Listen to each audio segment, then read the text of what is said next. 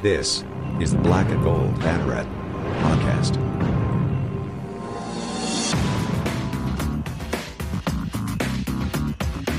Now, here are your hosts, Jeff Sharon and Eric Lopez.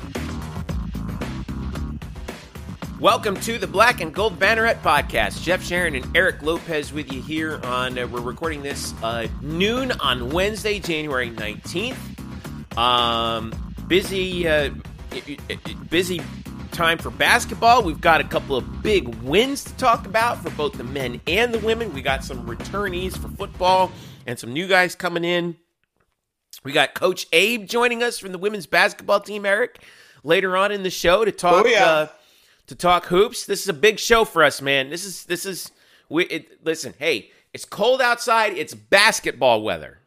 Listen, this is an exciting show. We got arguably the GOAT of women's basketball coaching history at UCF, Coach Abe, coming on the show with the job she's done fresh off the win against South Florida. And then later, we got news of the GOAT of women's soccer back in Orlando. That's a tease, folks. There you go. Yes, big news on that, which we'll talk about. Bryson Turner is going to join us a little bit later. But first order of business is UCF men's basketball, Eric Lopez. All right, last night, all was looking lost, was it not? UCF was down at the half to ECU in Greenville, 44-28. They were down by as much as 20 in this game. They were down 19 with 15 minutes to go. And then all of a sudden, something happened.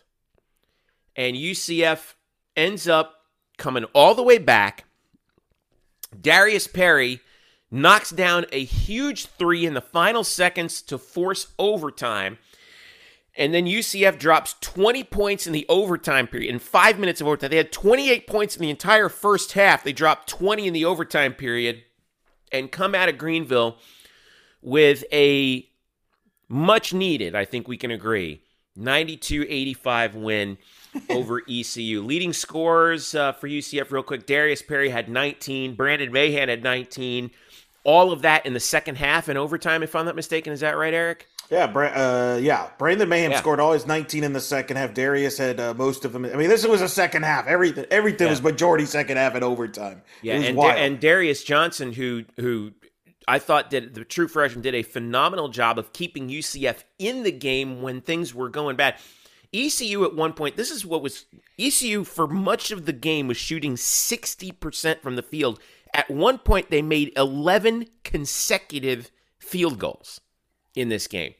But then UCF, toward the end, made their last 6, and I think 7 of their last 8, in order to get the depth. What can you say, man? They needed this one badly, and they got it, and they figured out a way. You remember it was a few years ago where at the basketball court, they had the roller coaster design there, just kind of tease a little Disney kind of promotion, whatever it was. I would say that design was polarizing, to say the least. Well, they should bring that back for this team because that's what this team is. They are a roller coaster, up and down, halves by halves. You don't know what you're getting, and I think the ECU game was an example of that. The first half of ECU was kind of a continuation of the South Florida debacle on Saturday, where they just didn't get anything going offensively, didn't really defend, teams shooting the ball well on them, and then the second half they find themselves down 20, and they get hot. They get red hot. Brandon Mahan, who I now will call second half Mahan, because all his great performances in his UCF because career. Randy Shannon is gone, but anyway. Yes, that is correct. We need a replay. But he's a second half player, which is bizarre. I can't explain it. He can't probably explain it. And I definitely know the coaching staff can't explain it. He scores all of his 19 points in the second half, just like he scored 22 of his 26 against Michigan. And it's just, this team is wild. The one thing I will say, Darius Johnson, I wrote this on on the recap of the game on blackandgoldbanneret.com. The big positive, and I understand there's negatives, and we'll get to that in a second, but Darius Johnson, to me, is one of the bigger positives of the season. He's the future of this program. And Johnny Dawkins, even on his radio postgame show with Mark Daniels, said Darius Johnson led the team in the second half. He brought some calm. He was steady. And I think when he's on the court, Jeff, It allows Darius Perry to maybe relax, play off the ball if he wanted to, be more aggressive offensively. I think he just allows other guys to get better. He's one of those guys that players around him play better. And I think Darius Johnson's growth continues on the offensive end, career high 16 points and 4 threes. But his defense had some big defensive rebounds during the comeback, had a good defensive possession there, contesting the last second shot in regulation. This kid is the future. And I think the reason I bring that up is the sky is not falling despite what others may suggest on social media. Because it's not been smooth. Everybody would agree with that. But the cover's not going to be bare in the long term. And I think this team, it's a weird team. It's up and down. It may continue that way. But there's optimism because, again, I think the talent is there, especially with Darius Johnson with the future. And I think the fire. People made a big deal of the C.J. Walker situation on the bench with about 11 minutes to go in the second half. I actually think that was a good thing. I think us as media, and I'm guilty of this, but us as media and fans, we make a big deal every time a player, an athlete, gets emotional on the bench or on the sidelines. And I think this team needed it. I think we were all screaming. And I think CJ spoke for a lot of people. And I think that lit a fire on that team. They were down 13 at that point. They outscored them by 20. And maybe, just maybe, Jeff, maybe this could be that turning point, and this team can kind of start going on a positive direction. Well, we've seen this before, right? Where it just feels like, and not just with basketball, but with other sports too, all throughout the years. Like, you have a really talented team, and believe it or not, I feel like I was reminded of the baseball team a couple years ago that was really struggling. Then they had this big comeback win at ECU. Remember that? Yeah. I think it was like 2 or 3 years ago. And what is it about ECU that brings this out in us? And I thought that the really the key moment, we were chipping away, but it just felt like ECU just in the second half, late in the second half, just had enough to just kind of stiff arm us, right? And they got a dunk by Alonzo Frink with under 5 minutes to go up 10. And, we had fought back to within, it was 8, 11, we got it. Darius Perry hit a 3 to get us within 8, and it was down to single digits. And you're like, oh man, we're right there. We just need to stop. Frink gets the dunk, and we're back up 10. And it was after we had, they had missed a 3. C.J. Walker had missed a 3. Brandon Mahan had missed a 3 after a turnover. It just felt like, that was our shot, right? So Frink makes that dunk. And then coming right back out of it, all right, Brandon Mahan misses a jumper in the paint, and John gets a rebound, and he swings it back out to Darius Johnson, who's not really known for his shooting, right? At least not yet. Drains that 3 to make it 70-63. All right? Get it back within single digits with about 4 minutes to go. I was like, okay, we're within single digits heading into the under 4 timeout. Now it's a different ball game. If we get one more stop, then you can get within 5 or 4 with a 3, and then lo and behold, that's Darius Perry jumper to cut it down to 5. Brandon Mahan jumper to cut it to 3. ECU was back up 4, but then Darius made the 2 free throws. Felton missed the jumper. We get the rebound, and then Perry makes that 3 on what I thought was a real alpha dog play by him. Right? Because he got the ball out on the right wing, and he's like, the heck with this, I'm getting it. And did you hear the ECU announcers were like, don't let him shoot. Don't let him shoot. Right. Whatever you do, don't let him shoot. What did he do? They let him shoot. And boom, tied game. So I thought that I thought the two, I put this up there on Twitter. This game was the two Darius. It was the Darius and Darius show, right? They really play well together. Yeah, I think they really do. That 2-point guard alignment really works. Really works. Well, and Coach Dawkins even said, I think at the end of the game, those 5 guys he went with at the end of the game, Darius Johnson, Darius Perry, Brandon Mahan, Walker, and Mbake.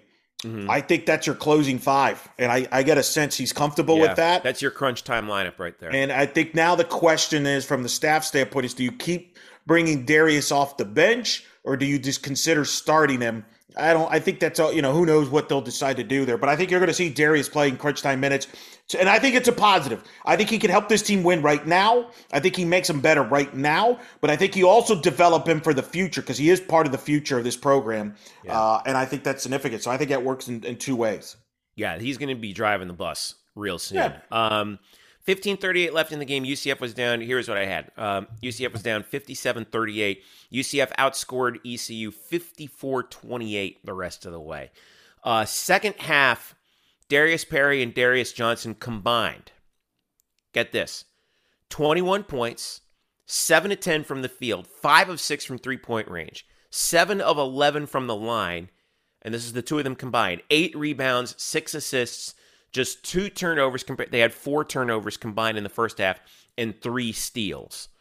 That's significant contribution from your backcourt right there, and they really controlled the game. And it was also the stuff that they didn't do, or excuse me, the stuff that didn't show up in the stat sheet that was key because defensively in the backcourt they finally put the clamps on ECU's backcourt right when they needed to. No doubt they did, and now obviously the question will be can they just carry this over to the next game? And I think that's why everybody's a little frustrated, a little kind of stressed out. It's like we can't, it's a half to half. Why can't we see this more consistently? Mm-hmm. I don't know. All I can tell you is this is kind of been the group that's up and down. Like some people are saying, like, what happened? This is not the same team as since Michigan. No, that's actually not true.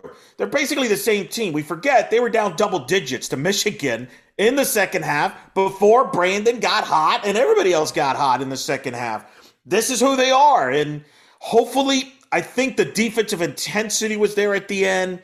You hope they carry this over. Sometimes you need a blow up, a blow over. I feel like sometimes as a team, when you're too quiet, there's not that personality. That kind of brings in some passiveness, some tentativeness.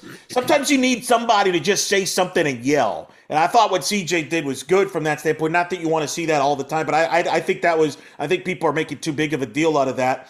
I think sometimes you need somebody that can light a fire on somebody, and that could light a spark on a team. It's like you and I. You and I yell at each other all the time because we light a spark on each other.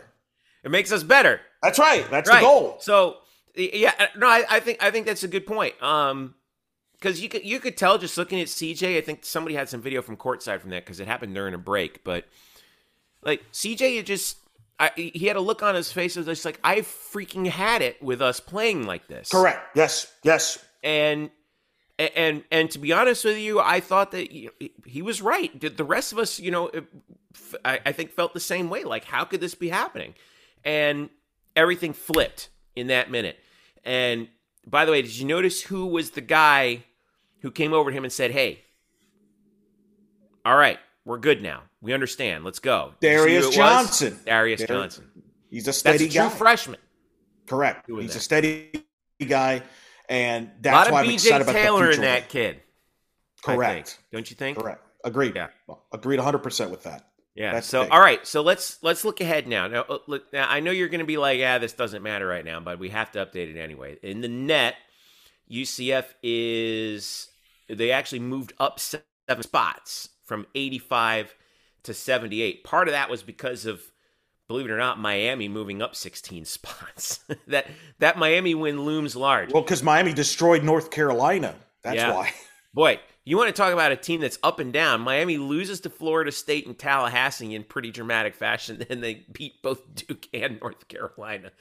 All right, so the upcoming week for UCF men's basketball looks like this. They're Saturday, 2 p.m. at home against Tulane, which you can't really sleep on. And then Wednesday at 8, they're at Wichita State, which is just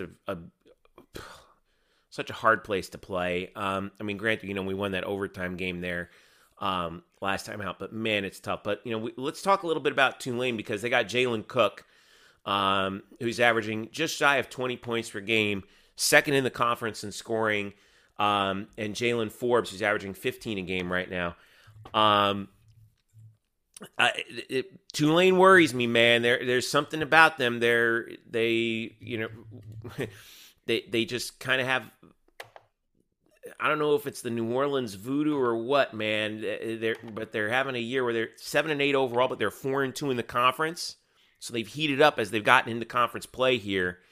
Am I right to be worried? Well, yeah. I mean, when you lose to South Florida like we did, you have to worry about every game, right? Yeah, With this team, you have to take it every game. One game at a time. One game at a time. Literally. But, you make the Tulane. Tulane could, Ron Hunter, is in I think his second year there. They're starting to kind of figure some things out. They always play hard, and it's kind of starting to pay off in conference play. I feel like in the America, there's always that one team that struggles in league in non-conference, and then all of a sudden sneaks up on you. And next thing you know, they're like in the top half of the league. You're like, how did that happen? But they could be that. So, and they've given UCF some fits in the past. So, look, yeah, you have reason to be concerned because, again, we don't know which UCF team is going to show up this weekend. Is it the team in the first half against ECU? Is it the team in the second half against ECU? That remains to be seen. So, yeah, you have every right to be concerned. I think we all have a right to be kind of concerned of every game right now until this team proves over a period of time that this team has put it together. Yeah, and then after that, by the way, Wichita started the conference season 0-4, which also scares the crap out of me. Yeah, because you're going to be playing them. We're going to be playing them in their place. Tough place to play. Yeah, never beaten them. I mean, always a tough place to play. And you know that if that gets worse for them, do they have a game in between now and then? No, they don't. So they'll be ready. Yeah. So they're going to be they're going to be ready and they're going to be ticked off. And man, this is a tough stretch. And then after that, guess what? Saturday, January 29th, at home against Houston. Houston is still there. You the go. Top team in the league, the team that's rolling. So, look, you just got to put it. This is going to be a tough stretch. It is. But maybe they like it better when they get challenged. Who knows? We'll see what happens. Got to go game by game. But listen, everybody, we got to all calm down. We got to all relax here a little bit. What do you always tell me about the college football playoff? That people let worry it play about. out. Let it play out. Well, and here's the thing. It's a good comparison because I feel like we have lost our minds in general, which I know it's a shock in college sports. Let me give you a couple stats here. Leonard Hamilton, right, beat Duke the other night. Dramatic overtime win, started to figure things out. In the mix to be inducted into the Hall of Fame. Great coach, correct? Unbelievable success. Inducted into the Hall of Fame, no doubt. At Florida State. You know how long it took him to get FSU to the NCAA tournament when he got there? It took him a while. 4 years, 4 or 5 years? 7 seasons it took him to get to the NCAA tournament. He has made the NCAA tournament at FSU 8 times. He's been there since 2002. He's made the NIT 7 times. 3 times he's missed the NCAA tournament. So he's actually 50-50 to make the tournament. At FSU, a big-time brand, they have tradition, they play in the ACC, which is the basketball mecca of college basketball, okay? Jim Larinaga, Miami, you mentioned him earlier, having a really good year, have a shot to make the tournament this year. Took George Mason to the Final Four. I think you would agree he's a very good coach. Nobody's questioning his X's and O's, correct? Yep, he knows what he's doing. He's been at Miami since 2011. You realize he's missed the NCAA tournament the last 4 years? He's made the tournament 4 times at Miami since 2011. What am I trying to tell you here? It ain't easy to make the tournament. Hey, I'll give you one more about Leonard Hamilton. All right. Mm-hmm. Some of us old school folks remember when he started out, or he didn't start out. He started out at Oklahoma State, but he took over the Miami program initially. Yep. Right when Miami restarted basketball in 1990. How long did it take him to get to his first NCAA with Miami? Which, by the way, they were in the Big East at the time. But what was it? 8 years?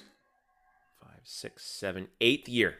Man, I'm good. My memory's 8th good. year they finally got it, and they went 3 straight NCAA appearances under Leonard Hamilton out of the Big East before he actually went to the Washington Wizards and then came back to Florida State. But that gives you an idea of how hard this is, man. In this state, too. In this state. That's why I singled them out. Basketball is not a microwave sport. Correct. This ain't football, okay? And I still think this team, if they were to make a run and make the NIT, I still think that's a successful season. You remember we did the basketball season preview show. I said postseason is the expectation. I didn't say NCAA. I said NCAA or NIT. And some people that might want to scoff at that's listening right now, I got news for you. the football program basically in the last 3 years has played basically the equivalent to the NIT. So don't scoff at it. So I think we got to calm down. Johnny's done a heck of a job here, and it takes time. It takes time. And in basketball, blue bloods rule the sport. We're not a blue blood, guys. I'm sorry to break it to you. And not to mention the fact that in addition to this, Johnny and his staff are going to have to be dealing with a conference transition, which none of those guys have before, which complicates it even further. Correct. So, what's our win-loss record right now? Right now, 11-5. Really? Huh. You would think we'd be like 5-11 the way some people are 11, talking. 11-5, 3-3 in the conference. Yeah. 7-2 at home. So we're a tough team to play at home. I said, I'm not saying, that we should be throwing parades. I understand the frustration, but I think some of you also need to relax and chill. All right. We're not, it's not the end of the world. We'll see what happens and see how this stuff plays out. I mean, they have a chance to win what? They could still get to 17, 18 wins and, see what happens. So 20 is still, 20 wins is still in play. Sure. Easily in play. Right. So let's just let it play out. Decide at the end of the year, evaluate it, take it context. All right. Let's not, this ain't, it is what it is. So you just play it out. I understand some disappointments. It's frustrating at times, but it could be a lot worse. You could be other places like in the 300s up in that have no hope. So yeah, you could be, Wichita right now in the middle. You could be Syracuse. You could be Syracuse right now. That's not looking Syracuse right now. That's for sure. We were waiting for Jim Boeheim to retire. No, thanks for that. Jimmy B is checked out when he's got two of his sons in the starting lineup. I just wanted to bring that up to set you up for that liner. I knew you were saving that, and now you got to throw it in. I've been hanging on to that one for a while. All right, Saturday 2 p.m. against Tulane, ESPNU for that game, and then the Wichita State game 8 p.m. Wednesday. Hey, for once we're playing at a reasonable time in Wichita. Usually we play them at like 10 o'clock. Remember we had that one game that started like 9:30, 10 o'clock out there one time? Yes. It's called television. Yeah, television. Yeah. Well, this is ESPN Plus. See, look what ESPN Plus does. Early, baby. Keeps us at a reasonable time frame here. ESPN Plus for the Wichita game next Wednesday. But Saturday, home, Tulane, 2 p.m., ESPN2. Or ESPNU, rather. All right. Stick around. We get back. Coach Abe, Katie Abrahamson Henderson, joins us to talk about her team's resounding victory over South Florida, number 24 South Florida, and just give us some insight on her program and her philosophy. That team's on a freaking roll right now, man, and they are fun to watch. And we saw it. They're 12-2, 4-0 in the conference. Watch out, man, because this team's coming. Stick around. We'll be right back. This is Black and Gold Banneret Podcast. We're back after this. Welcome back to the Black and Gold Banneret Podcast. Jeff Sharon and Eric Lopez with you. And joining us now, the head coach of the UCF women's basketball team. This team has been rolling this season and just came off of a really impressive victory by any standard against number 24 South Florida. They are now 12-2 on the year and somehow are still only receiving votes in the top 25, which I consider to be a hate crime, basically. They're coming off a 16-point win over South Florida at home. They are at Cincinnati on Saturday the 22nd. Coach Abe, Katie Abrahamson Henderson, joins us here on the podcast for the first time. Coach, how are you? This weather seems a little bit more to your liking, I think, now this time around, isn't it? No, this is not towards my liking. I like the warm weather. Why do you think I'm here? I love the warm weather and the sunshine. I love it. I do not like the cold. So what you're saying is you had quite enough of it when you were in Iowa and then in Albany. Is that right? And Michigan State and Iowa State and Indiana and Washington. I mean, it's just I've always wanted to be in Florida and live in Florida. I've always been trying to get a job in Florida. It's just, they're hard to come by. So I'm blessed. I'm blessed to be here. I'm lucky. We're in Orlando. It's beautiful here and it's a big city and, my family can thrive and all the above. But when it gets cold like this, it just brings back no, thank you, ma'am. No, thank you. Well, I got to say, we are lucky to have you here, and Eric and I are both tremendous admirers of the job that you have done with this program.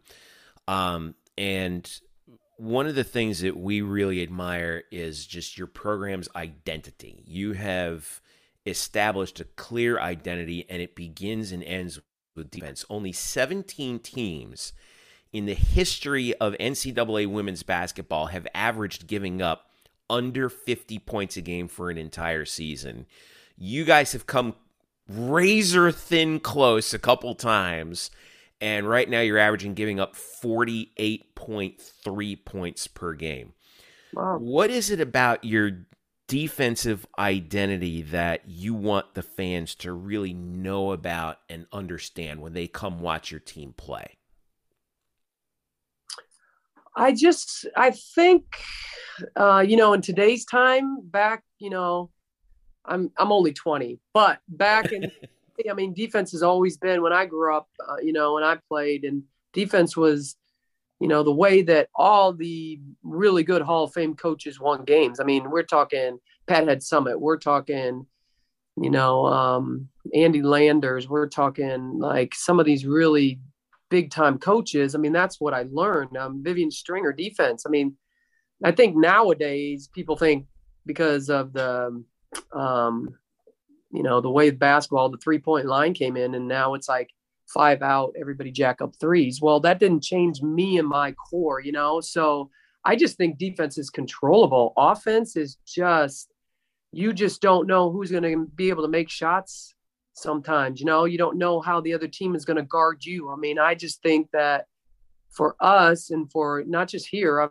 I've been this way, since I was playing, that defense is, you don't need a lot of talent to play defense. You don't need to be the best post player in the world to play defense. You don't need to be the defense. You don't need to be the best shooter to play defense. Everybody can play defense, and that's just if you want to or not. I don't think it's a huge skill. I think it's just something that's easy to me. It's easily taught. Obviously, how we do this defense is you got to have a good basketball IQ to be able to do it. But our team seems to like it. I mean, we create turnovers off it, and it gets us easy baskets. I mean. And we're a different type of team. So I think that's fun too. Helps to have talented players that can also execute defensively, like Tay Sanders, who's the reigning American Conference Player of the Week. But what has stood out to her is her offensive game. She's become a go-to player for you offensively. Has averaged 14.5 points here in conference play. And just talk about her maturation as an offensive player, because her defense was always there, but now she's got confidence with her offensive game. She's starting to shoot the ball like her sister Zy Lewis did for you.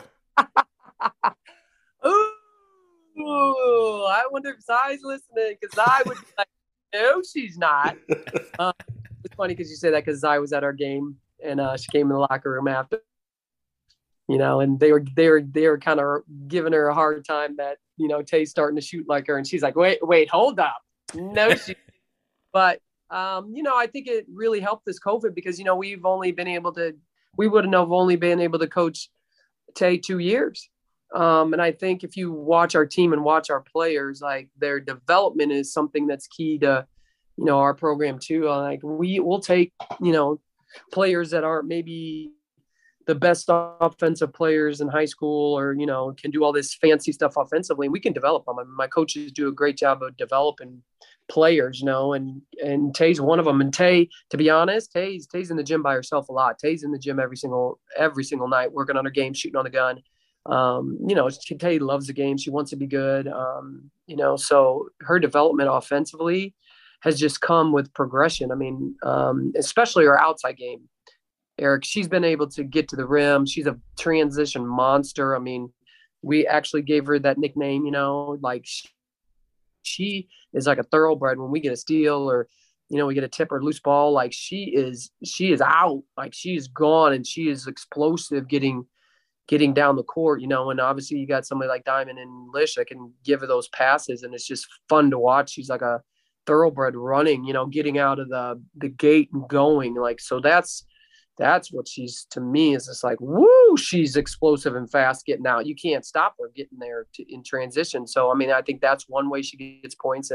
Next way, I think this year especially, she's hitting threes. I mean, and that's credit to her and credit to Keish that they've been in the gym a lot. And this summer, her really staying here and working on her game and being in the gym constantly. I mean, players don't develop if they're not in the gym. Players don't develop if they don't work on their game. Players don't develop if they don't take that round thing and put it in the take the brown thing and put it in the round thing. They just don't. You know, I think kids today think they can just play in a game and get better. They gotta work at it. And Tay's really worked at it.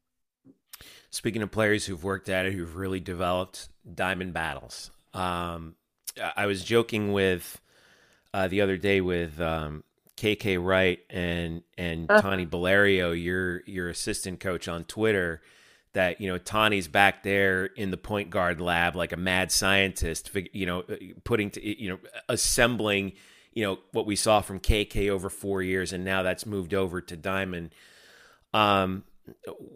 What does Diamond bring to the table for your team that, you know, because she strikes me as kind of like the alpha dog out there, right? Like, you know, it seems that everything kind of, she's in control, things kind of flow through her. And even when she's not having like the best shooting day, she still figures out a way to get the team where it needs to be. What has she meant for your team?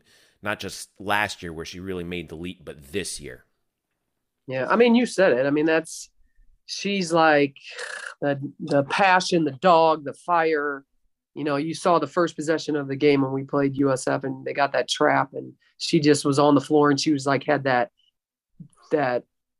dog in her. She's just like, yeah, like so passionate. You need people like that on your team. You know, you can't have, I would love to have a bunch of them, but you can't have a bunch of them, you know, because then, you know, it's just a lot, you know, but, you know, that's what she brings to the table. I mean, she's super competitive. She hates to lose. She's super fiery. She was absolutely like that in high school. Her high school coach was great. Her high school coach allowed her to be that way, contained it if it got too far, right? And, you know, and you could see sometimes in our games, it's borderline to get too far, but she's a fighter. She's going to fight for, you know, her coach A, going to fight for this team. She's going to fight for her coaches. She's going to fight for her teammates. She is. I mean, you know, when we somebody that can replace that part of the game, obviously she's got a lot of talent. A lot of people were recruited at her high school, and we just got lucky. She really wanted to be developed and stay close to home. The thing that's impressed me about her and Tay, for that matter, is they're shooting with confidence. It's one thing to tell them you got to shoot because defenses like South Florida did, they're going to play off of them because they want to help inside. So everybody knows the scouting report, but it's one thing to shoot the ball, but it's another to shoot with confidence. And that was the thing that impressed me this season, especially in the South Florida game. They were shooting with confidence. And when you shoot with confidence, it's amazing how the ball goes in the rim more often. But it seems like they have the confidence now to shoot the ball, whereas in the past, they would shoot it but have apprehension as they were shooting. Is that accurate? Yeah, I think so. And I think that, you know, we've talked all year about we have to have balanced scoring. We cannot have one high scorer. We can't. And we're not going to be a championship team playing that way. And that's where you see championship teams, everybody's a scorer. So obviously for offensively, you know, I am an offensive coach too, everybody. I think that you just see defense. But offensively, we really have worked on our sets and where they get shots and how they get shots. And not just the guards, but the posts and how you're getting shots. And you know, and trying to be really key on, you know, this is where you're going to get the shot in the game. This is what we got to work on. Obviously, every scouting report's different. So South Florida played us completely different than Iowa. Iowa played a box and one and triangle and two. So, that was a whole nother thing. And so did Mercer. So, like, we know and we've seen for all these years that Tay and Diamond have been playing for us. If we're talking about South Florida, we've seen over and over again how he sees over and over again how we play them. So we knew that coming in. We had time to prepare for it. We had time to, you know, get their mindsets ready. Like in practice, we were like, shoot it. Like, we're going to go get it. Desto was going to try to get every rebound anyway. And so is Moss. And so is Brittany and so is Tay. We're going to like, just shoot it with confidence. And I think us saying that over and over again really helped them. Well, a player that certainly when she shoots has confidence is Alicia Lewis. You and I have talked in the past about You want her to shoot more because she's such a great shooter and she loves passing the basketball. But the thing that's really stood out to me this year is her defense. She had the 10 steals, which tied a school record. Then no one's done that at UCF since 1988 in the win against Houston. But she's really around the ball a lot. She deflects balls. And it's not an accident that every game she's always at the top in the plus minus category. Just what have you seen from her this year compared to last year? It seems like she's taking her game to a different level.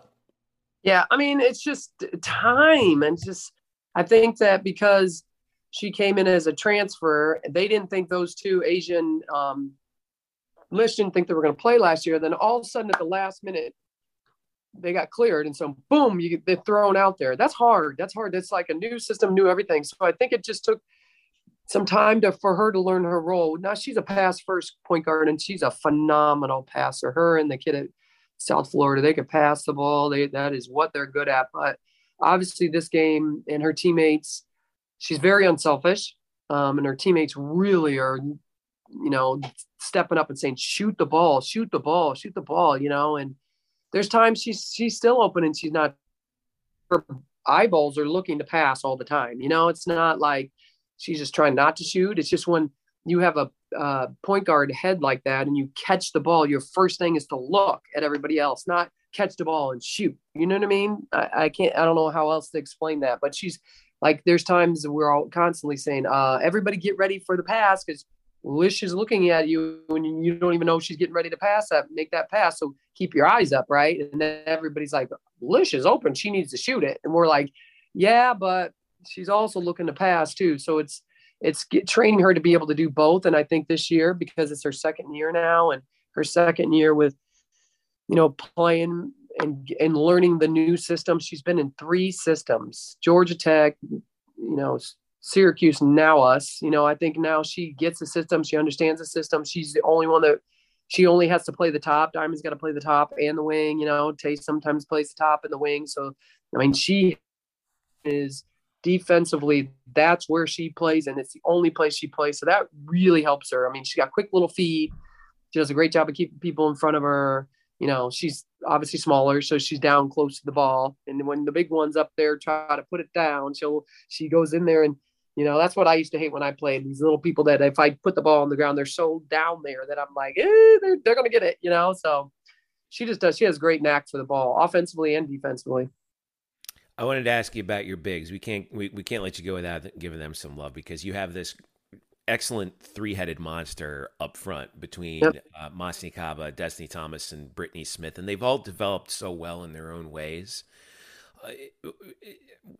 It's got to be a huge luxury having them all play in a way where it feels like they're all on the same page. You substitute them out, in and out for each other rather frequently based on the matchups that you like.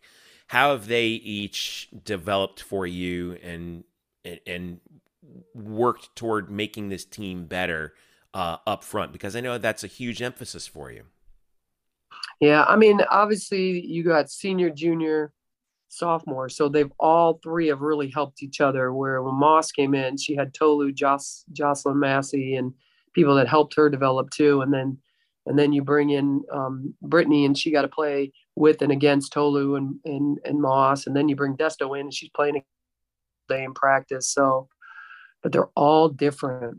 And I like that about them. They're all different. They're different matchups. Destiny, you better box her out. Not that you don't need to box Moss and Brittany out, but that is what Destiny is going to do. To me, she reminds me of Monunga. Like to me, pretty soon, Destiny's going to be a double beast like Monunga is for South Florida or Dulce is. She's really developed her body and gets the game now. And to me, she's a lot like Lish, very unselfish. Like scoring is not her thing. It's going to get that board and then scoring is her thing. I think Moss is really on the low block developed way more than she did her first 2 years here. Like we've kind of made her that kind of low post presence down there after we lost Tolu and Jocelyn. Like she's super physical, super tough. She's got that mentality like Diamond. Like she's really, really tough. She's really, really fiery. She when the game gets down the line, she wants the ball, like she wants to score. You could tell, and then Brittany's she's just a bucket. Like she's a bucket anytime, any place, anywhere. She doesn't have any kind of Brittany just goes out there and we're like, oh, okay, yeah. She's so athletic. She can jump. I don't even think Brittany knows how high she can jump. Like she jump over, she got great hands. She got beautiful touch on the ball. Like, so every game, like Eastwood does a good job with all of them. And just, this is how you're going to score this game. This is the move you're going to make this game. This is what we're looking for off of, this play. And so she does a good job of really getting them ready for how the game plan is going to be when these guys go in. These teams are not going to W Brittany. So now you're free, so this team's not going to is going to W Middlemoss. So you need to go baseline. I mean, those are the little details we give our post players every single game. And, I love it that you call them the three-headed monster. I think that's awesome. That's pretty good. I want to ask, actually, because we got a couple more questions before we let you go. On the trip to Iowa, I don't really want to talk about the game, but just more of the trip, because that was pretty big hype. Obviously you're from Iowa, you played there, and I was following all the coverage leading up to that game, and people were like excited to see you back there at Iowa. The broadcasters, the media people were talking about you. You played there. I think it was Vivian Stringer won the Big Ten title. Just talk about what was it like to be just back in Iowa, back in that building. I know obviously there's a game to focus on, but I mean, you have history there. Yeah, lots of history for sure. I think I had been back there when I was at Michigan State, when I was at Iowa State, and when I was at Albany. So I've been back there a lot. This team just hasn't, right? So I think, it was really cool for them to see and understand where I came from, where I played, all that stuff. Not that, I mean, none of them think I ever played college basketball.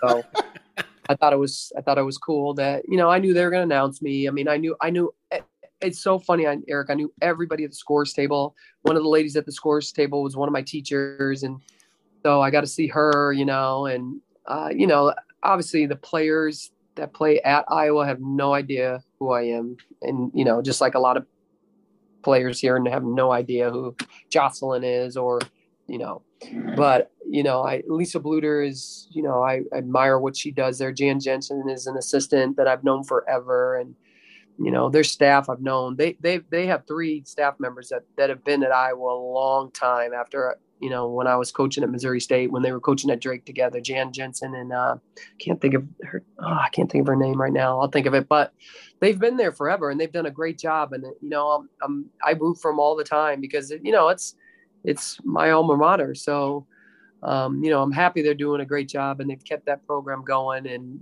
from when I played there, Vivian really rebuilt it and got it to a really high level. And then Lisa came in and has just maintained it and kept it. And the fans, there's still a lot of fans. When I played, there was a lot of fans, and so it was, that they still had the fans and everybody still kind of going to that game. Yeah, it's we have a heck of a relationship with UCF and Iowa, and coaches from Iowa and coaching UCF. It's a pretty good history. You're a big part of that, and you played for Coach Stringer. You played, I think, also for Coach Andy Landers too, right? Like that's pretty good linear of coaches you learned from. How much did you learn from each, and how much of them is in your coaching now? Everything. I mean, everything. I mean, to me, and not a lot of people mention him, but Bill Fenley at Iowa State, I mean, he's a genius. Like to me, he's like Gino. Like he doesn't get a lot of credit, but he's a phenomenal basketball coach. He is a X and O guru. He is really good. They're really good, Iowa State. So obviously I learned from Andy Landers, like a lot of different types of defenses, man, 1-3-1, this matchup. I learned a lot from him. Vivian, I learned, just a lot about like offensive flow and the presses. I mean, when I played at Iowa, I pressed and we ran 55 and we ran a jump. And, I learned that from her. And I learned, kind of different situations and scenarios from her. Joanne P. McCauley at Duke. I mean, people don't mention her, but I learned a lot from her, the community relation stuff. I mean, and the matchup we play now, we played it at Maine because it's Joe Champy's, and Joe Champy, she worked for Joe Champy at Auburn at Maine. And then Bill Fenley to me is like, I learned a lot of my X and O's offensively from Bill Fenley. He is a genius when it comes to offense. So, I mean, I got all of them in me. I mean, obviously, no matter what you do, like you learn and you steal and you take and you absorb from everyone you're around. I mean, I learn and take and absorb from Johnny. I learn and absorb and take from games I'm watching on, film. So as a coach, you really learn from everything. But, those really 4 coaches, I learned a tremendous amount of information from, and I never thought I was going to be a college basketball coach when I was going through all this. So little did I know I was absorbing, especially when I was a player. There's no way I wanted to be a college basketball coach, so, but I absorbed, and I didn't know I was absorbing information. What did you want to do if he wasn't going to be coaching?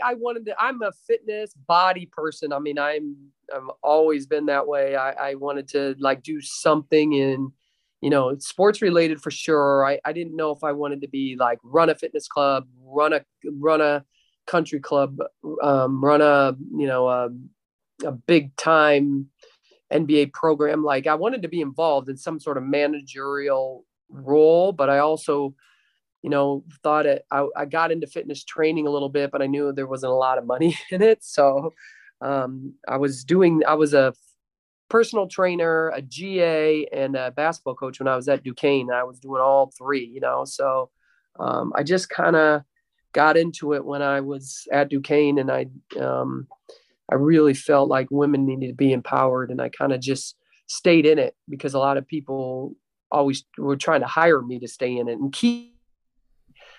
So I just kind of took jobs as they came, and then eventually I got my first head coaching job and was pretty successful. So kind of stayed with it. Well, we're glad that you did. I can tell you that. And a lot of the players did. You talk about you're always learning. Last question from me. So far through this point in the season, what's the one thing you've learned about your team that you didn't know going into the season? And what's the one thing that you feel like your team needs to improve moving forward? Because you're going to be a target. Teams are going to go after you here in the second half of the year. Yeah, I mean, offensively has been my thing all year long. And I didn't know when that would happen, when we can start clicking offensively, everybody being, having everybody in the scoring category, not just 1 or 2 people. I didn't think it would be as quick as it started when it was with Tennessee. And then, we beat Arkansas and, all those teams. I think we got some good wins early with this team. Obviously it's a veteran team and everybody's back, but obviously our defense was great. But offensively, if you're asking the question, I think we've gotten a lot better at it, but I think we need to continue to keep getting better offensively. And get a couple more people, Shania and Neela. Obviously it's their first year again, your first year and these big games. I mean, we have big time games. It's not like we've been playing games that, a lot of games have been super close. So I really want Shania and Neela to really continue to keep contributing, because that's just going to help us down the stretch. Well, hey, you know how big of a fan we all are of you and the job that you and your staff and your players have done to this point. It really is a joy. You guys have made defensive basketball fun to watch, which, I think it seems kind of odd, but you were saying to us earlier, everyone wants to, threes and everything, but it's fun watching you guys play, and the chemistry your team has is just a blast. Now you've got the SMU game that was scheduled for today out in Dallas, postponed. Yep. Don't know if there's going to be a makeup date. So your next game is going to be Saturday at Cincinnati. Tough place to play. Yeah, it's a hard-nosed team, right? So what are you looking forward to out of that game heading into the weekend? Well, I just think there's some games that our team will always be up for, and it's Cincinnati. I mean, they beat us in the, 3 years ago in the conference tournament. The semis. It's been, so they beat us, and so I don't think our team's going to forget that. We got all those players back. So, and same with USF. It's the same thing. I think I really wanted to play SMU because they're way better. They have a whole new system. They have a new coach. They got a lot of transfers in there. They're a good team. They're a really good team. So I was really excited to play them. But So Cincinnati going there, it is a tough place to play. And, obviously we shouldn't have to really get our team ready mentally. I'm talking mentally, obviously all the detail and stuff, we got to get them ready, but mentally prepared for that game, because they know exactly what it's going to be when we go up in there, so, and we are trying to reschedule the SMU. We rescheduled the Temple game already. It's already set. And we're working right now with dates to reschedule SMU. Yeah.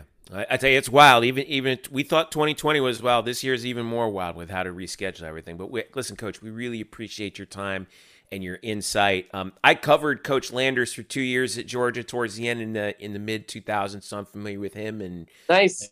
And I see kind of and I know I can see the echoes of him in your coaching, and and it's just a blast to watch your team. And I'll tell you.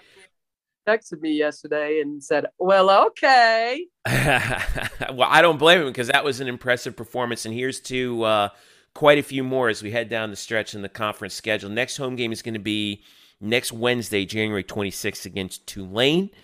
And then, of course, there's that Monday, January 31st, 3 p.m. game against Temple. That's a makeup from earlier that we're going to be watching. But Coach Abe, Katie Abrahamson Henderson, joining us here on the Black and Gold Banner podcast. Coach, thank you so much. Best of luck. Safe travels. We'll see you when you get back. And, hey, keep it rolling. We love watching you guys play. Keep it up. It's a blast. Thanks, Steph. Thanks, Eric. All right. Thank you so much to Coach Abe for her time. And thanks to Megan Herboth also for helping us out get this thing together. Eric, this team, we're seeing them. Man, I hope we're not seeing them peak. No. I think you're seeing a team with purpose. I think you're seeing a veteran team that's back, that's hungry. You even heard Coach Abe mention about the Cincinnati game. They still remember that loss in the semis from a couple years ago in the conference tournament. This team's playing with motivation. They got the leadership. I think they are a team on a mission. And as she mentioned in the interview, defense, you can control defense as long as defense travels everywhere. And this team is still one of the top defenses in the country with an improving offense, which, as she mentioned, that's the involvement of this basketball team, as we saw against South Florida, where they just shot the ball really well, Tay Sanders and company, and took it to USF from the opening tip.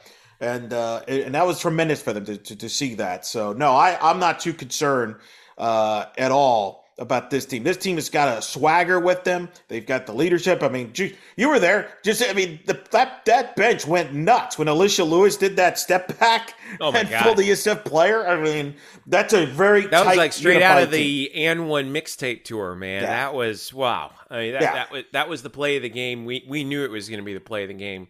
It's a unified team. Yeah, I mean, and listen, number 2 in the country in scoring defense, 48.7 points per game. And 16th in the country in steals, 20. Now, they do commit a lot of fouls, 27th in the country in fouls, a 13.8 a game. But they're holding teams to 34.7% from the field. And they're rebounding, too. They're in the top. Well, they're an aggressive defense. They're going to be an aggressive defense. You're going to try to get some steals. Sometimes you're going to reach in for fouls. So I don't really take it too – I wouldn't take it too – I wouldn't get too caught up on the foul number there. Now, don't forget the game that was scheduled for Wednesday night, January 19th, postponed. And Coach Abe talked about it. We're going to try and she said they're going to try and reschedule that. It's so hard. It's so much harder this year than it was last year trying to get stuff rescheduled because there's no extra week where they can do that. So most likely, as of this moment that we're recording this on Wednesday, the next time we will see them is at Cincinnati on Saturday.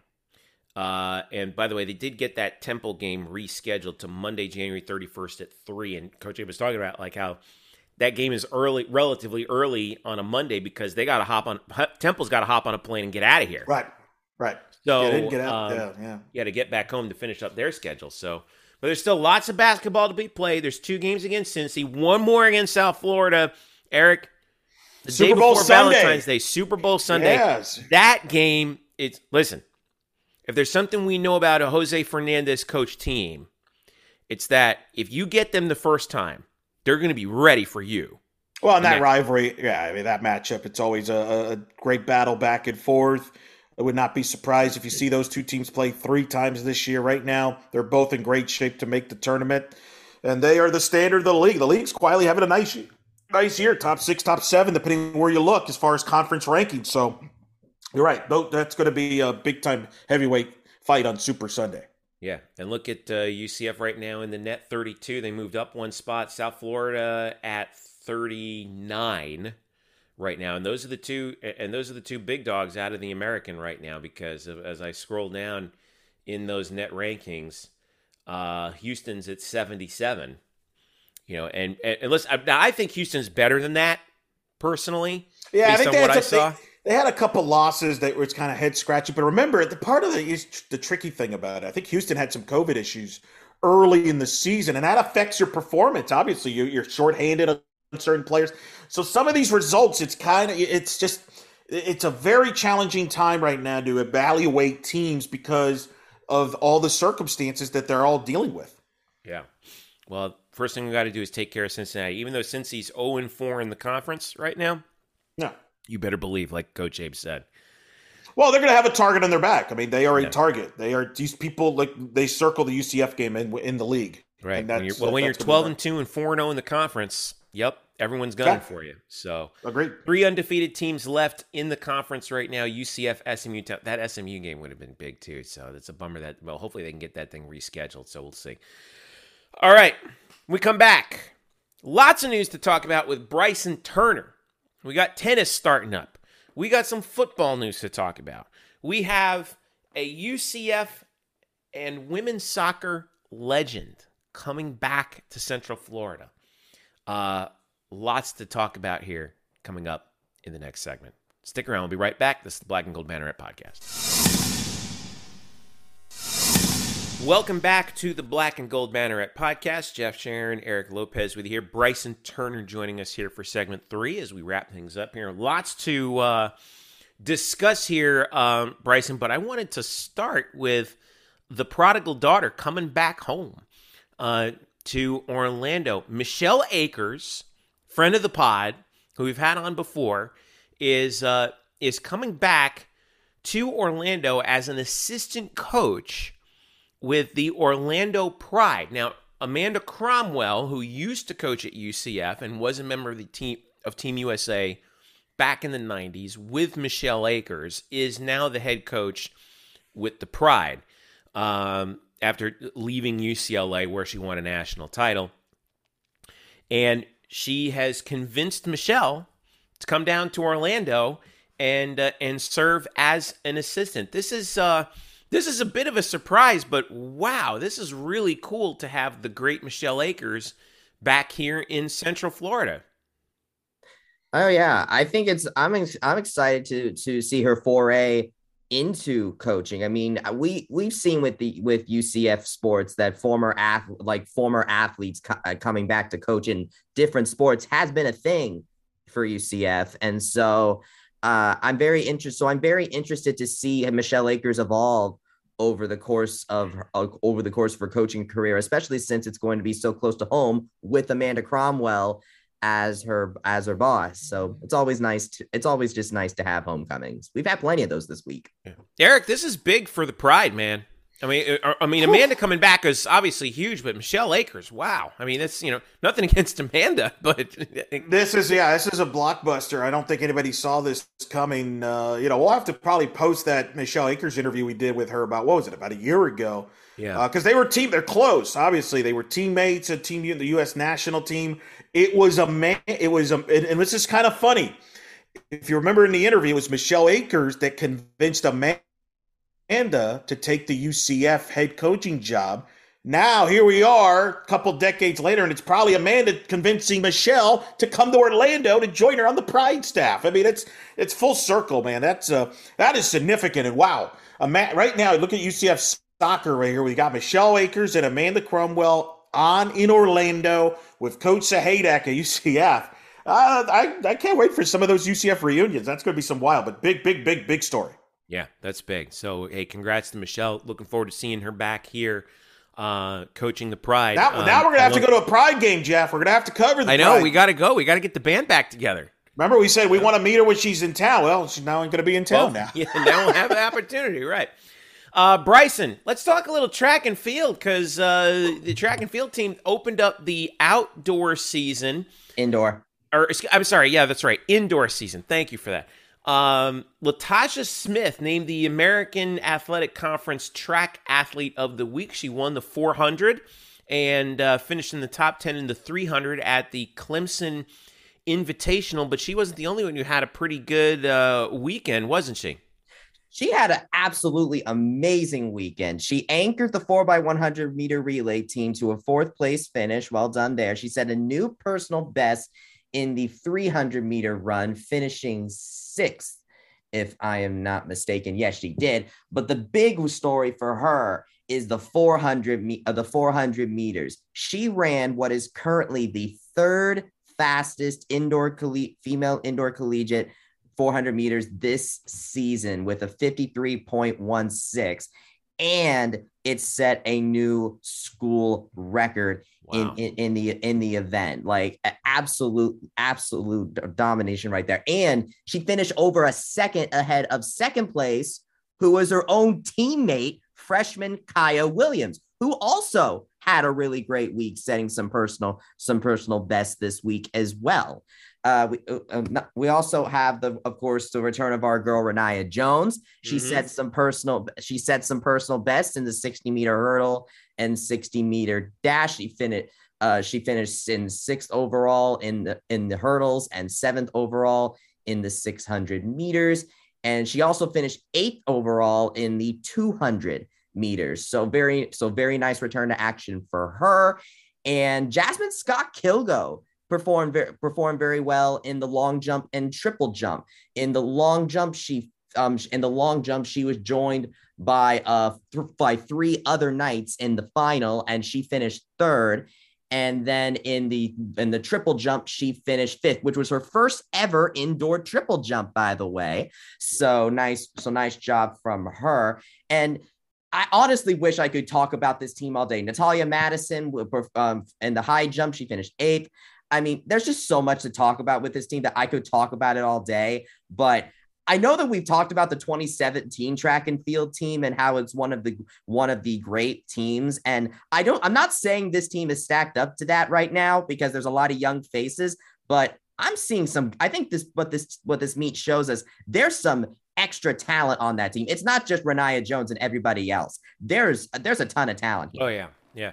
By the way, Renaya's not to harp on Renaya, of course, but her 60 hurdles and 60 dash, her times qualified her, if I'm not mistaken, for the conference championship already in 1 meet in. So that's a big win right there for UCF, which, we don't have an indoor track and field facility, right? And it is a little bit different out there. So for UCF to perform as well as they do in those indoor events, I think it's pretty remarkable. We used to do pretty well in the indoor when Carol Smith Gilbert was here too, and since then it's kind of like that kind of takes I think that's taken a backseat to the outdoor season, but not anymore. I think that's a good reflection also on the coaching staff as well, and what Dana Boone's been able to do. Especially when you set a couple of school records.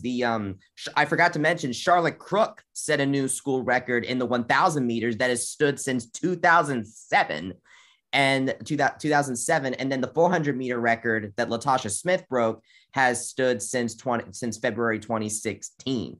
Right. So yeah, just absolutely blown away that this is where we're at 1 meet in already. Yeah, 1 meet in. All right. Men's tennis opened the season. They were number 11 in the country. Came up short in Athens against number 8 Georgia. This was home. It was home at the USTA National. Oh, it was home. It was okay. Yeah, yes. Sorry about that. The Georgia's tough. It's because they're Georgia.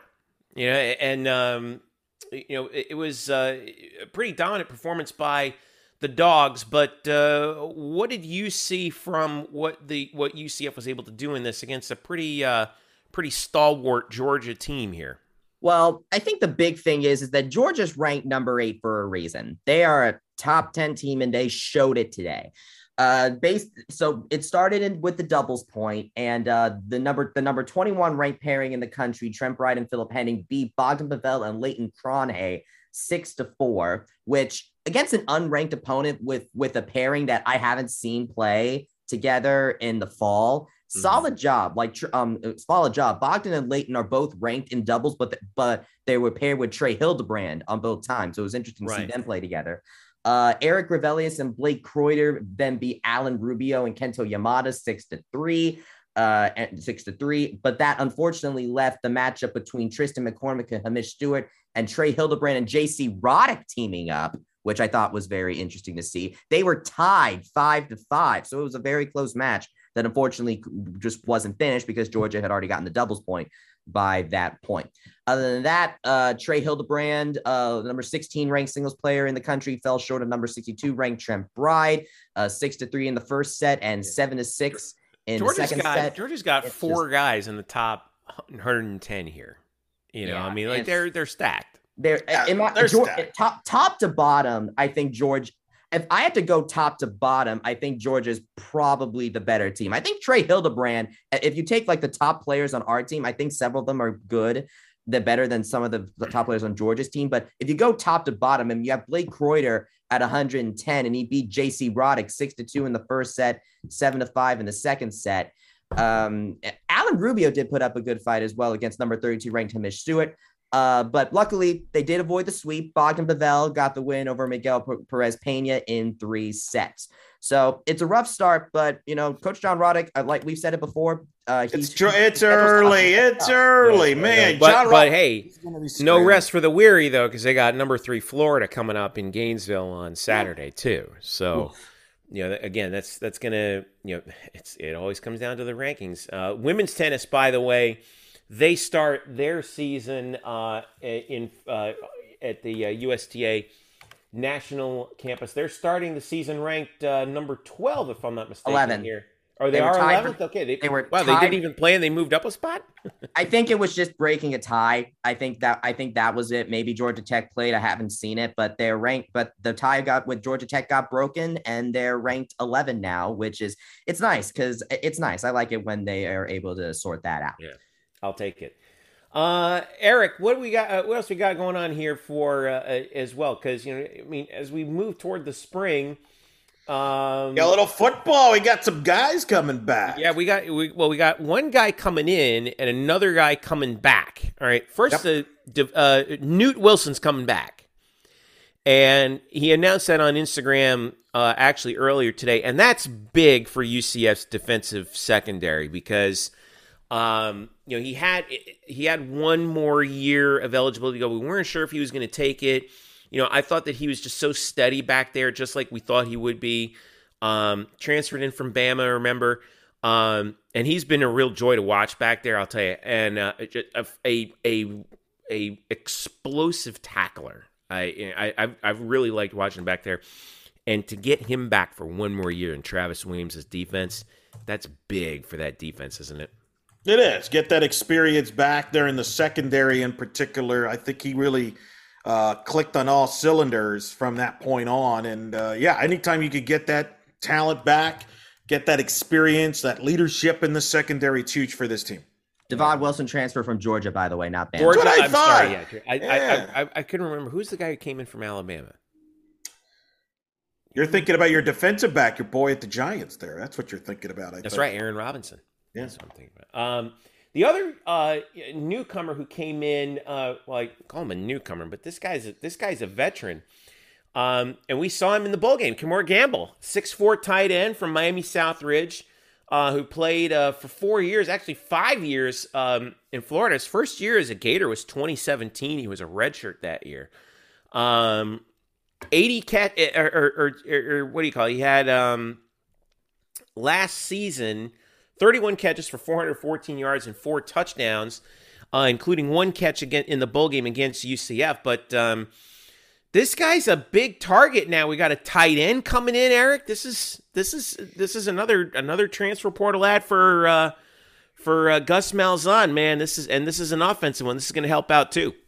Probably the most talented tight end they've had since Jordan Akins. Could certainly be used on the. I really do. This is a sneaky, really good. I mean, to get a Gator to come here is amazing, first of all. But second of all, he's super talented. I think he'll help him in the run blocking standpoint. He'll help him as a target and use the tight end more. Boy, you're right. With him, that's a big, big move there, and getting Kobe as well with Auburn. I mean, all of a sudden, that skill position that people were wondering about, this is this is why you can't evaluate the transfer portal until the end, because you're going to lose some, but you're going to gain some. And it's just a matter of how does it all play out at the end. And I think UCF's Gus is doing a nice job here at the portal and being a nice pickup there at tight end. Yeah, that's so I'm looking forward to that. By the way, our thoughts are out to Christy Malzahn, who was in the hospital, came out this week that she's hospitalized with some kind of infection. They weren't clear about what it was, but hey, listen, anytime that happens, that kind of stuff is scary. So our best to Christy and all the Malzahn family, hoping she gets through okay, and is recovering quickly. So Christy, we're thinking about you. Last thing we want to talk about, Bryson, cheer and dance in the UCA UDA. Kind of a disappointing finish for the cheerleading team who, they finished in the top 5, but they were first coming out of the semis, right? And, wow, South Florida, 2 in a row for the Bulls. We thought that last year we would just chalk it up to COVID. No, they're for real, man. What's going on there? Well, looking at it, I mean, they had a great performance in the semis. But I think what's important to look at is there are 2 scores in these things. There's the raw score and the event score. The raw score basically accounts for how difficult a routine is. So the routine is, while the event score is more like, regardless of what you did, how well did you do it? So in the finals, UCF had the highest raw score. The problem is that they also had the second most point deduction, the second largest. So they definitely messed up somewhere in there. While USF, they had a solid raw score, 93.9, not that far below UCF, and they had 0 deductions. So from what we're seeing here, UCF just attempted a really difficult routine, and it didn't really work out. While USF did a slightly less difficult routine, but did it pretty much perfectly. And that's what got them the win there. That's what always happens, right? It's like you got to hit in the finals, and UCF hit in the semis, but like a bobble here, a bobble there. I mean, that's what happened with Kentucky. Kentucky's up there every year. They had a really rough go at it, right? I mean, they finished, I think, in 7th. Yes. No, 8th.